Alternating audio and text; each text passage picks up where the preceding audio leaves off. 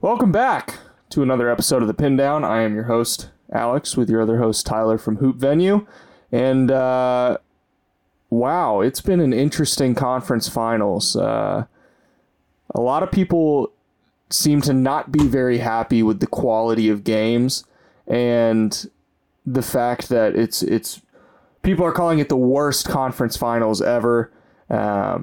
What's your take on that? Do you feel the same way? Are you enjoying these conference finals? What do you have to like? What do you not like? Give me your take here. Well, where I kind of stand with all that is usually we've had some conference finals that just are an absolute abomination. Like, think about Cavs and Raptors some of those years. Like, you could watch it because, like, it was fun to watch LeBron do his thing, but we all know who was going to win. And the games were never really that good. But on the other side, there's usually at least one series in the conference finals, 1 out of 2, that is, like, really drawing. Yeah. It feels like both of these series have been a bit underwhelming. The Warriors and Mavericks haven't been a bunch of blowouts. Those have been decent games. Although it is 3-1, there's been a lot of close games, and they've all been decided by, like, 10. But still, it's not as interesting as you would like it to be. And then on the other side, in the Heat and Celtics, there hasn't been a single game this series where a team hasn't gone up by 20 yet. Oh, like, that's absolutely absurd. Like, that's actually insane. So, I don't know if it's the worst conference finals. I would have to go back to I would have to look back and really think about it. But, yeah, it hasn't been that interesting. I haven't found myself, like, in my room and I'm like, the game's on, I'm missing the game. That hasn't really hit me. Yeah. Like, it's kind of like, the game's on, maybe I'll throw it on.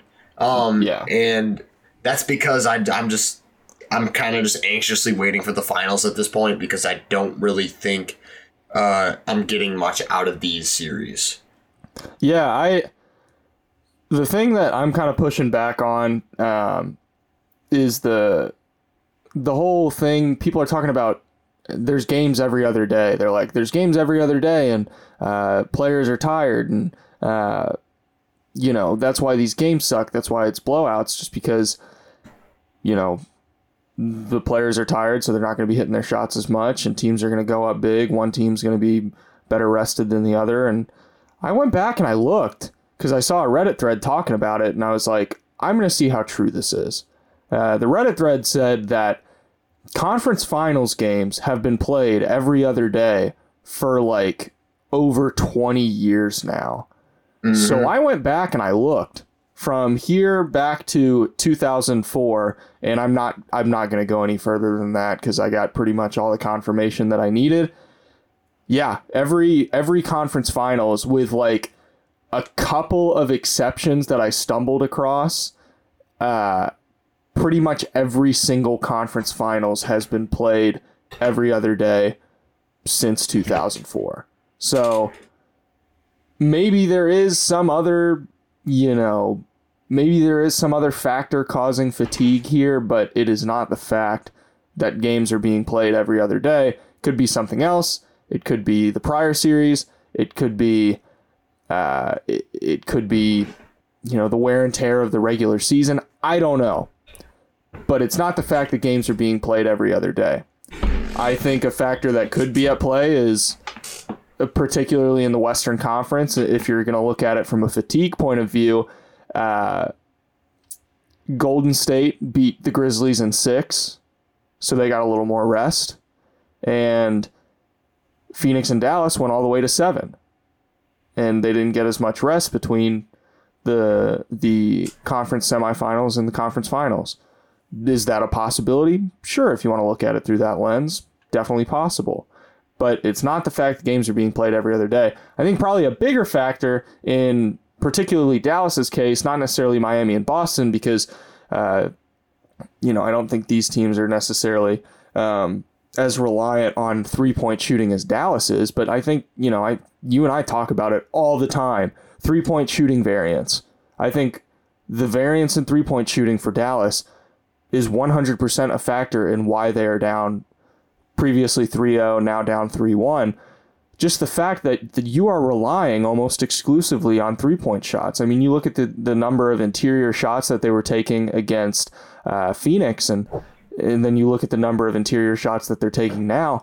It's a stark drop-off. I forget the exact numbers, but it's a pretty significant difference. Their 3-point shooting is way up in terms of volume, but their efficiency is down. And on one hand, they're definitely missing open shots, don't get me wrong.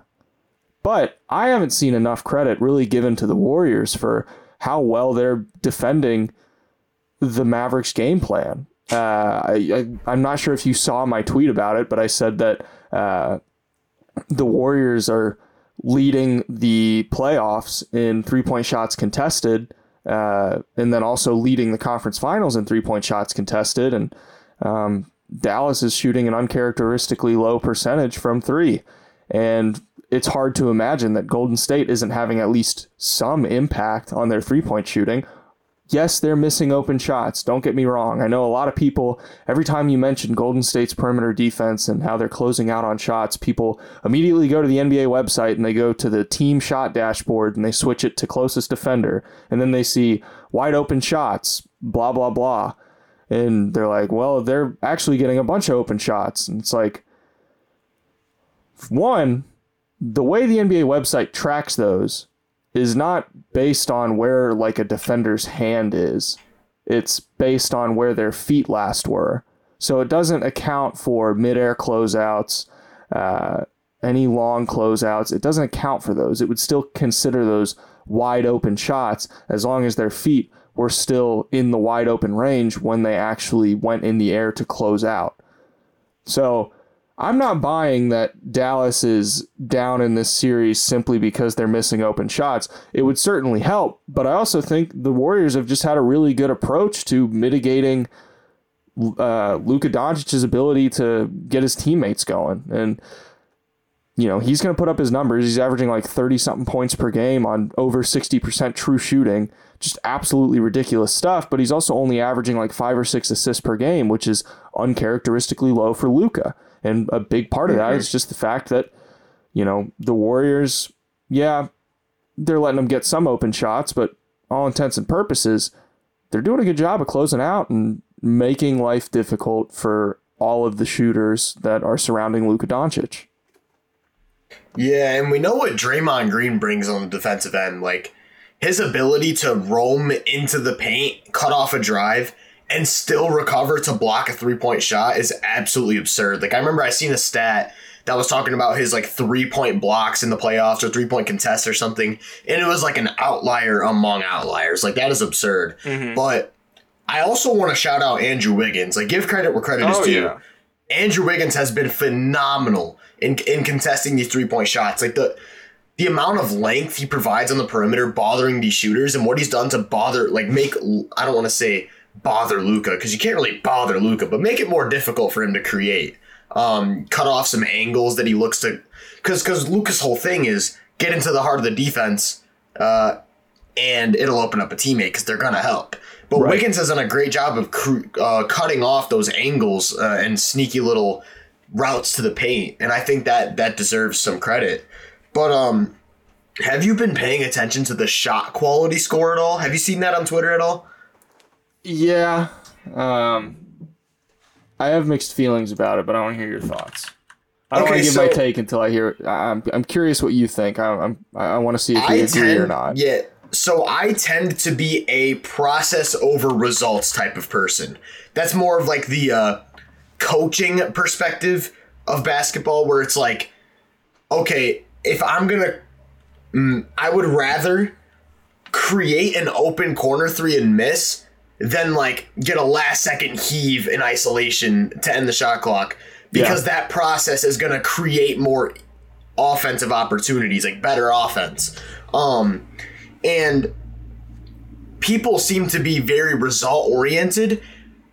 A better team can lose a playoff series. It's happened a ton of times. You can just get outshot. That's the variance aspect. You can get outplayed. You can get outshot. Things like that. So what shot quality is doing, the score, it's looking at just the process, looking at just the quality of each shot, and using their actual percentage from those shots to be like, all right, if you ignore variance, this is what their score would have been, like based on their averages over the entire season. The thing with that is that's not going to always tell you who's going to win each game, because teams that are taking higher variance shots are going to have explosive and bad performances. It's volatile. It's what happens. It's like, if the Mavericks are going to shoot, right now they're shooting 45 threes a game in this series. They're going to have a game where they shoot 50% from three. They're also going to have them when they shoot 20. They're going to win the 50 game. They're going to lose the 20 game because they're shooting so many of them.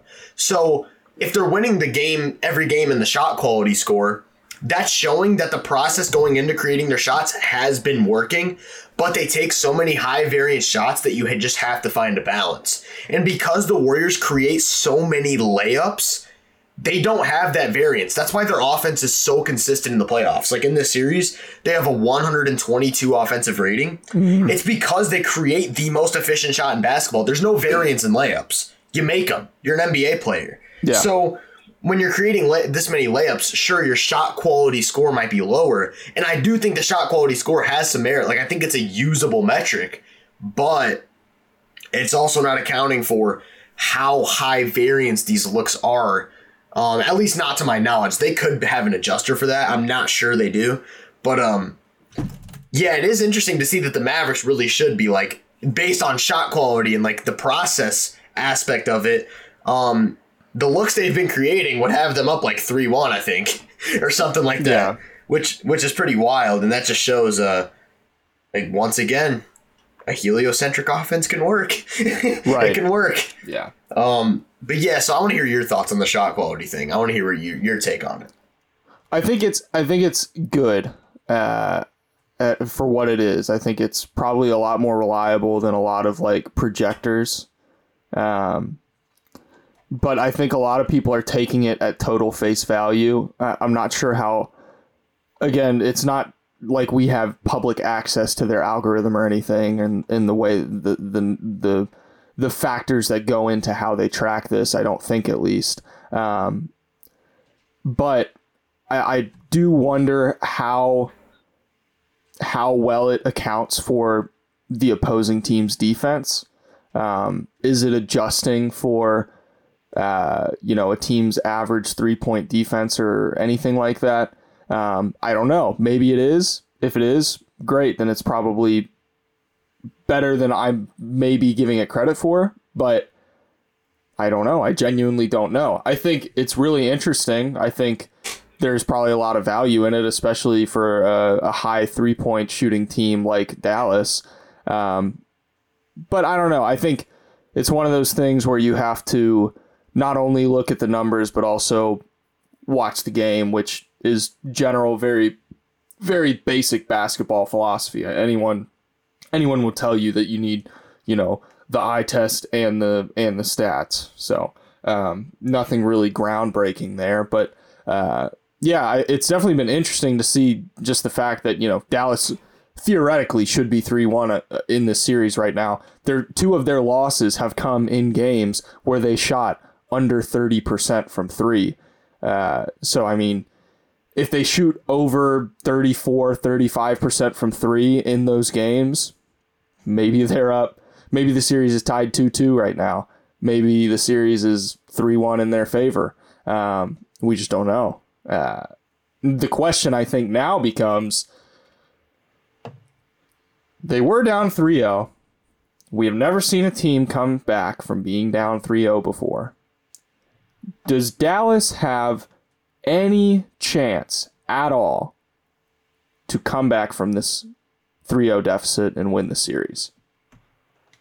They do. And that sounds insane. Like, I think the Warriors are a significantly better team. Mm-hmm. But in the little monologue I just went through, because they shoot so many threes, what if they just have 3 games in a row where they can't miss? Like, there's nothing the Warriors can do about that. Right. Like, if they're shooting 45 threes a game, say they shoot 45% from three over the next, over the next 3 games, 45% from three on 45 attempts per game, that's a 135 offensive rating on 3-point attempts.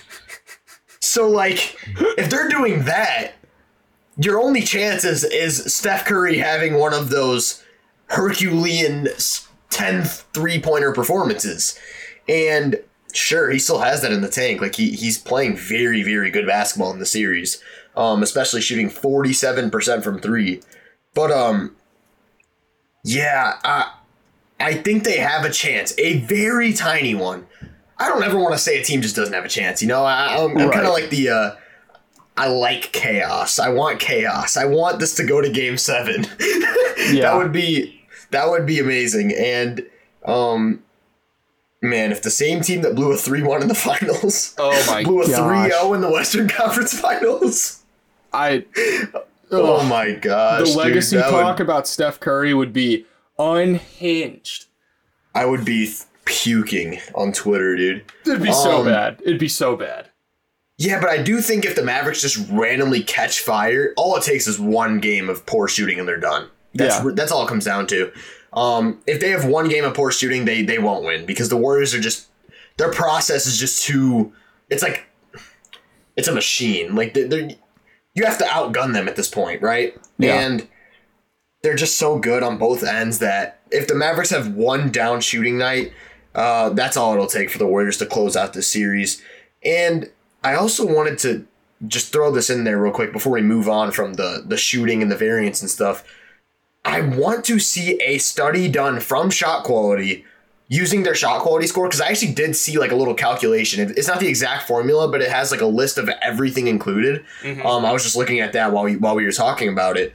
But I want to see like a regression done that shows the correlation between Shot Quality score and like, or like over the entirety of the season and like team offensive rating or like team net rating. Mm-hmm. And see like how actual, because that's probably how they built it. I imagine they built it off of like regressing it to some sort of team success thing, because you can't have a metric looking to see who's going to win a game without actually building it off of who wins those games, you know? Yeah. So I'm actually curious to see if they've ever done a study like that, because that would probably put some more merit to the usability of the metric. But at this point, Dallas taking 45 threes a game.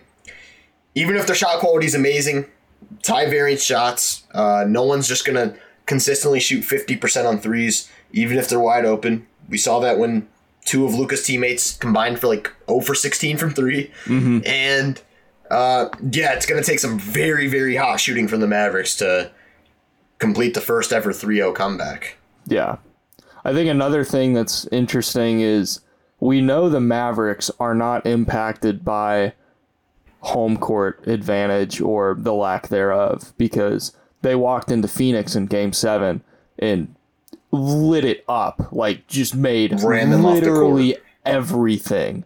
So to the notion of, well, they're going into Game 5 at the Warriors stadium, and they're gonna have to deal with the lack of home court advantage. And to that, I'm like, are we sure it even matters? I mean, we know through their performance in the playoffs, it didn't matter in Utah, which Utah arguably has some of the loudest crowd, arguably in the best home court advantage in the league, and it didn't matter. And then they walked into the Suns arena in Game 7, and it didn't matter. So yeah, they've got a game coming up here in Golden State, and I mean, if they walk in and put their foot on the gas and are able to, shoot over 45% from three, and they do that for 3 straight games, yeah, they're going to win this series. I think there's a pretty good chance that, assuming they shoot over 45% from three, they're going to win. They're going to win the series. They'll win every game. But like you said, it just takes one bad night, and you're banking a lot on 3 straight games of really good shooting. Is it possible? Totally possible. I think if any team in NBA history has had a better than 0 chance of coming back from being down 3-0, I think it's this Dallas team, just because you live and die by that variance in 3-point shooting. And then you also, would you say, I'm curious your take on this. I've seen a lot of people talking about this. Who is the best player on the floor in this series? I think you know my answer. I think I know your answer too. It's Steph Curry, man. It's Steph Curry, man. Look, man, Luka is absolutely phenomenal. I think he is like already at age, how old is he? 23, 22? Yeah, 23. However old he is, I already think he's like a top 7 to 8 playmaker in the history of basketball. Like, this guy is absolutely phenomenal. He's on a trajectory that almost nobody has been on. But when you just look at the overall game, I still see Steph Curry being the most prominent advantage creator ever. Looks like his shooting is back. He's still an extremely efficient on-ball scorer, even with the loss of quickness and some regression to his handle. And he's probably playing the best defense of his career right now. I think that's where I would give the edge to Steph. If you want to just argue offensively, I think you can make the case that Luka's like heliocentric style of just engineering an offense with the ball in his hands does more for his team's offense, because using synergy data, I even saw that he, over the last 2 seasons, he's improved the shot quality of his teammates more than anyone in the league. Mm-hmm. So you can create easy looks for your teammates with the ball in your hands. It's not just off-ball gravity that creates easy shots. The thing with Luka is I just don't think he's there on the defensive end yet. I think he can be, but in the regular season he kind of was. But I think we're seeing in a playoff setting, when you're asking him to do all of that creating, and they're just throwing him into actions on the other end, he just can't keep up. And I think that's where he differentiates from Steph, where Steph can add that level of offensive value without using all of his energy, not only just because he has unlimited stamina, which is impressive, but the fact that he's not forced to create everything, because just him moving and standing on the perimeter is just like striking fear in the heart of the defense. You know, like him just standing 30 feet out is creating a 4-on-4 for the offense, because you're not going to leave Steph Curry to help. And when he doesn't have to use all of his energy to bring that offensive value, he's able to use that energy on the defensive end. And I think Steph has just been a very good defender in this playoff run. Like, you can say that's due to situation, due to coaching. They have a great defensive team around him. But I think their offense pretty comparable. But like I said, where I would give the edge to Steph is I think he brings more on the defensive end. I think he actually is a pretty comfortable positive at this point in his career, whereas Luka, I still think, is just lacking a little bit behind that. Yeah. I'm not mad if you pick Luka, though. I think Luka has a great argument. Like, all these guys are so close. Like, that big range, they're all just... It's the best players in the world, you know? Yeah. I haven't done my due diligence to, like, see who I would say is the best player in the series. But the fact that Dallas has, you know, one of the 2 best players in the series, where the gap between 1 and 2, if Steph is 1 and Luka is 2, that gap is pretty dang small, and the margin is not very wide. You know, anytime you have the best / one of the best players in a series, you've got a chance. And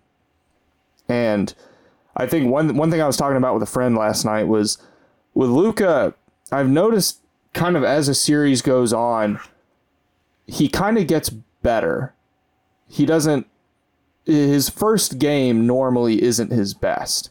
And as a series progresses, he will figure out more and more a team's tendencies, you know. Just like Jokic, same thing. Very specific, like small, minuscule things that to us we may not see at first glance, but, you know, figuring out, when I do this particular defender does this, and then he figures out how to leverage those tendencies that the defense will have, and figures out ways to exploit them and take advantage of them. And that's one of the reasons that I give the Mavericks a higher than 0 chance of coming back in this series, simply because as the series goes on, Luka is digesting more and more of that information and using it to his advantage, and eventually he's got a manual in his mind of how to beat this team. Now, again, this is just complete and utter speculation. It's total, hearsay, completely without concrete evidence. But just from watching him, I noticed it a ton in the Sun series. There were little things that the defenders do, this person closes out a certain way, or when I do this move, a defender typically does this, and then I can go this way, or I can pass here, or when I drive in this particular driving lane, when these two defenders are here, I know that one of them is going to come over here, and then it leaves someone else open. Like, it's just little tiny things like that I think he's processing as these series go on, and he's learning more and more about what an entire team does, and then by the end he's got a step-by-step guide of what he needs to do to give his team the best shot at winning. I 100% agree. It's certainly possible 100%. that they come back. Is it likely? No, I don't think anyone's going to sit here and tell you that it's likely, but would I be particularly surprised? Honestly, no. If they did it, I would be like, yeah, I could kind of see that. I could see that. You've really got me thinking now about that Luka figuring out the defense and improving his play as the series goes on thing, because now I'm starting to think about different players. Like, this is a trend with those smart, methodical players. Like, Luka Doncic does it. Jokic has consistently done it. Like, look at Jokic in Game 1 versus Game 5 of the Warriors series. It was a completely different animal. LeBron does it. Like, look at elimination game LeBron. Look at his numbers in elimination games over his career. Like, sure, you could just say it's him turning up the intensity, but I also feel like it's him, because he always would start a series slower than he would finish it. Look at the San Antonio 2013 finals. When they went down 3-2, he was struggling in the first 5 games. Then the last 2 games, he's just this absolute unstoppable monster in both fourth quarters. He figured out the defense. That's really all it comes down to. And I think Luka has that gift where it's he's able to read what a defense is going to do. He's kind of feeling it out for the first couple games of the series. And by Game 5, Game 6, he's just a different animal. And I'm cashing in my bet. I got the Mavericks winning this game tonight. The extender, Scott Foster, has been listed as a referee. Ooh. I'm going with the Mavs. I think that's I might have to drive to Indiana so I can put some money on that. Exactly. Sports betting is still illegal where I live. Is it really? Yeah, unfortunately. Damn. Yeah, it is unfortunate. But moving on to the other side of the country, we have Boston and Miami, and that game last night. One thing I noticed that I just couldn't believe while I was watching it is these guys were throwing themselves everywhere, into each other, onto the court, into the basket. These guys were just flying everywhere, just causing complete chaos and wreaking havoc on each other. And I was like, no wonder there's so many injuries. These guys are freaking violent. It was it was hilarious. Sometimes I'd be watching and all of a sudden there's 3 players on the ground that just smacked into each other. And I'm like, what kind of defense is being played here? People are going to end up with broken bones. And, 2 very good defensive teams. It's kind of unsurprising, but it wasn't just defensively. It was oh, I forgot how, in Jaylen Brown's case last night, in the first half, I forgot how to dribble and now I have to try and get the ball and someone else is diving for it, so I'm going to dive for it too. And the next thing you know, there's 5 people on the ground and Boston's coming. It is so funny to watch some of these games because it just looks ridiculous at times. It's such bad basketball at times. Watching, I think there was a 2 or 3 minute stretch in the first or second quarter where each team was going down the court, putting up a 3, miss it. The other team would come down the court, put up a 3, miss it. Other team would come down the court, put up a 3, miss it. That went on for 2.5 minutes. And I was watching with a couple of friends, and we were like, what is going on here? Like, what is this basketball? Like, these guys forgot how to play basketball. And it's not like the defense was particularly anything special on some of the 3-pointers that they were putting up. It was like Grant Williams corner threes, Al Horford corner three, PJ Tucker corner three, Gabe Vincent above the break three. It was all shots that are not necessarily bad shots. There was not particularly amazing defense being played, and it was just brick after brick after brick after brick. And, that's why be careful what you wish for, because we got a quote unquote close game last night, but it was terrible basketball. It was just ugly, ugly, ugly basketball.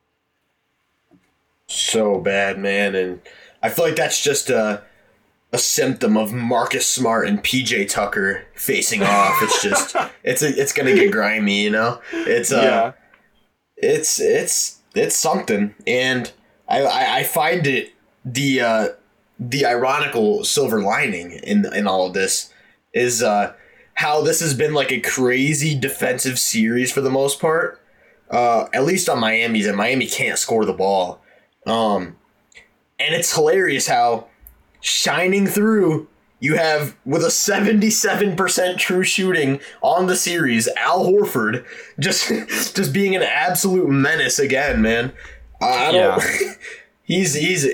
He was awesome last night too. Like, he's just so good at this point. And what I wanted to talk about with this series, because the actual basketball has been not much to talk about, honestly, in my opinion.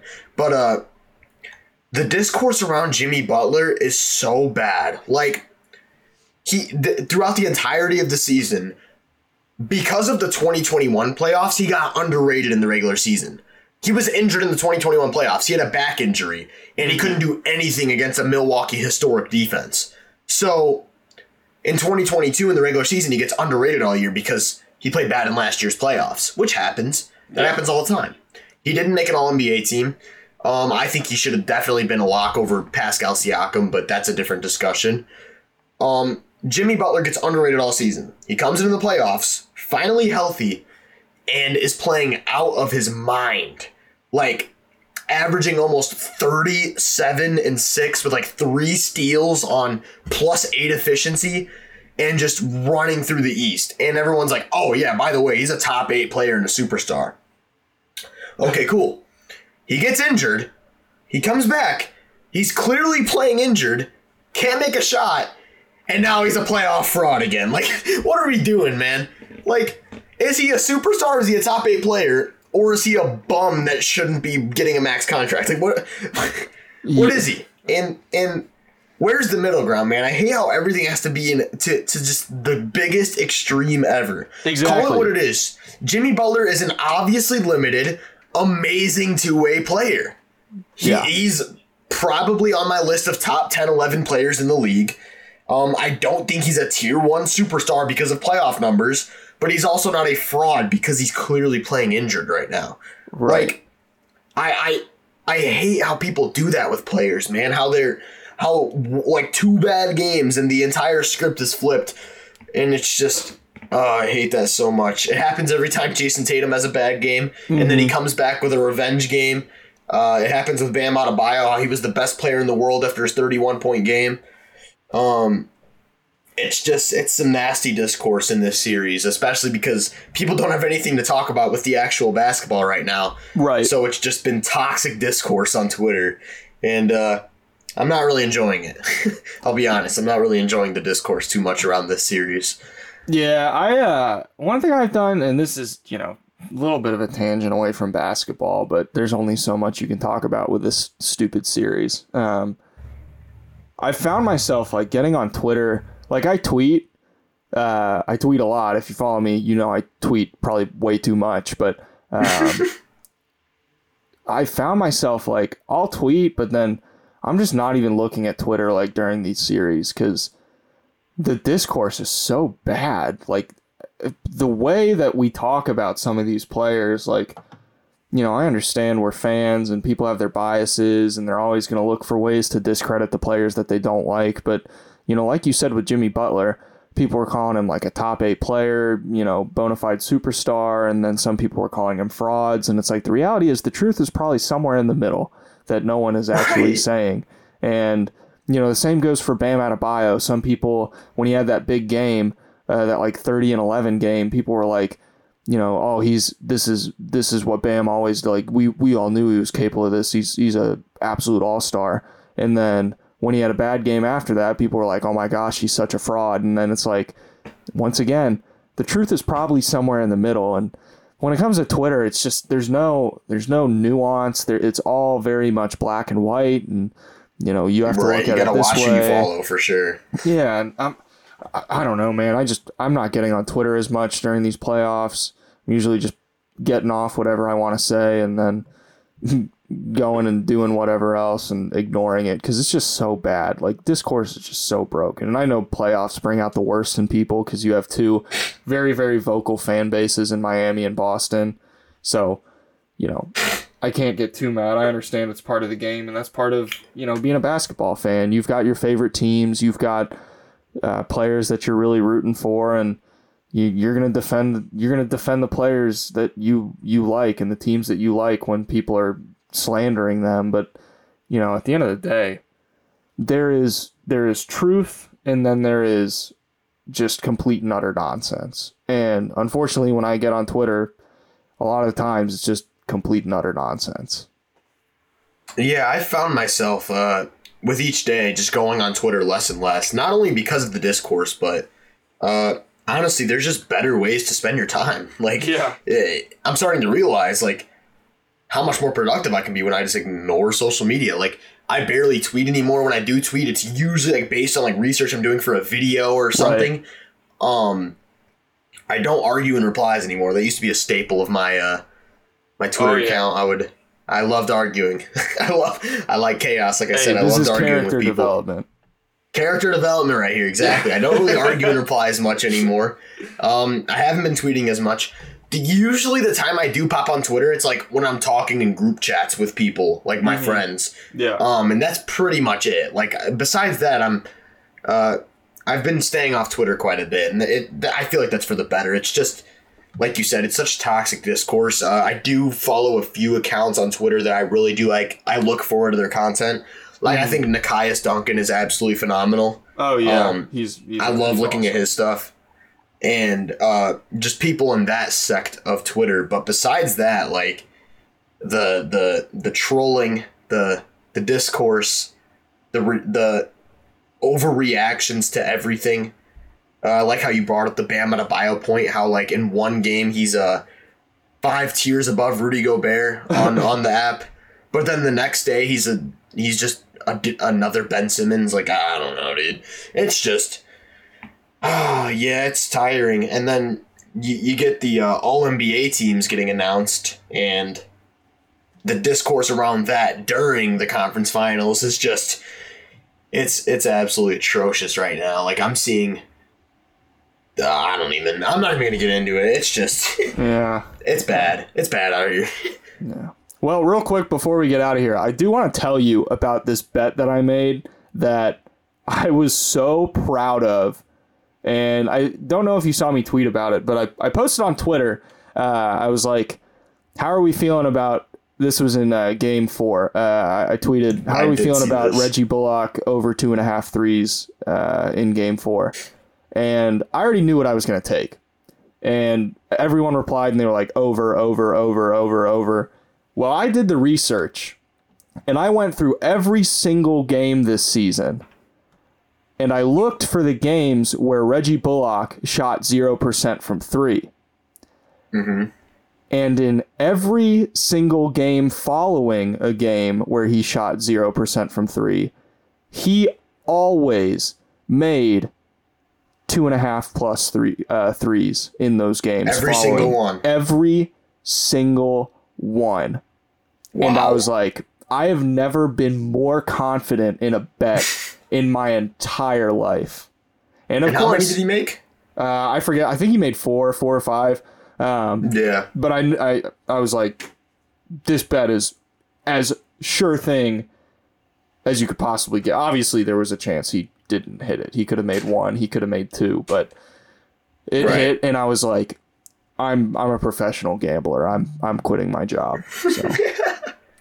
Hey, I respect it. I've done the same thing after winning one bet. I remember I did a parlay once. It was like my first time ever sports betting. I did like a parlay on one of the regular season nights, and I picked like all 8 winners in the one parlay.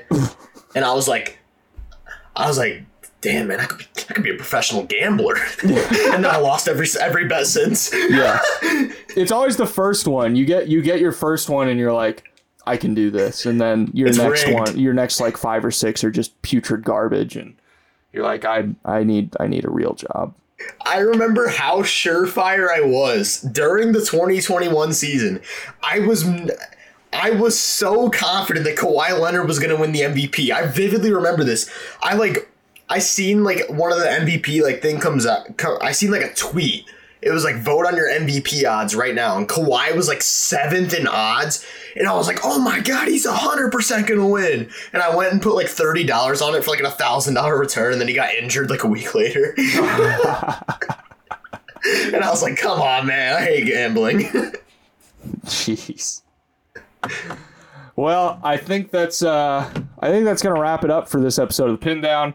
Be sure to follow us on Twitter at Alex Hoops, at KG's Goat. Be sure to subscribe to our YouTube channels, Alex Hoops, and Hoop Venue, and also the Pin Down, where we will eventually probably start posting content on there again. So might as well go subscribe so you're ready when we finally start doing that again. But if you made it this far, thank you so much for listening. We really appreciate it.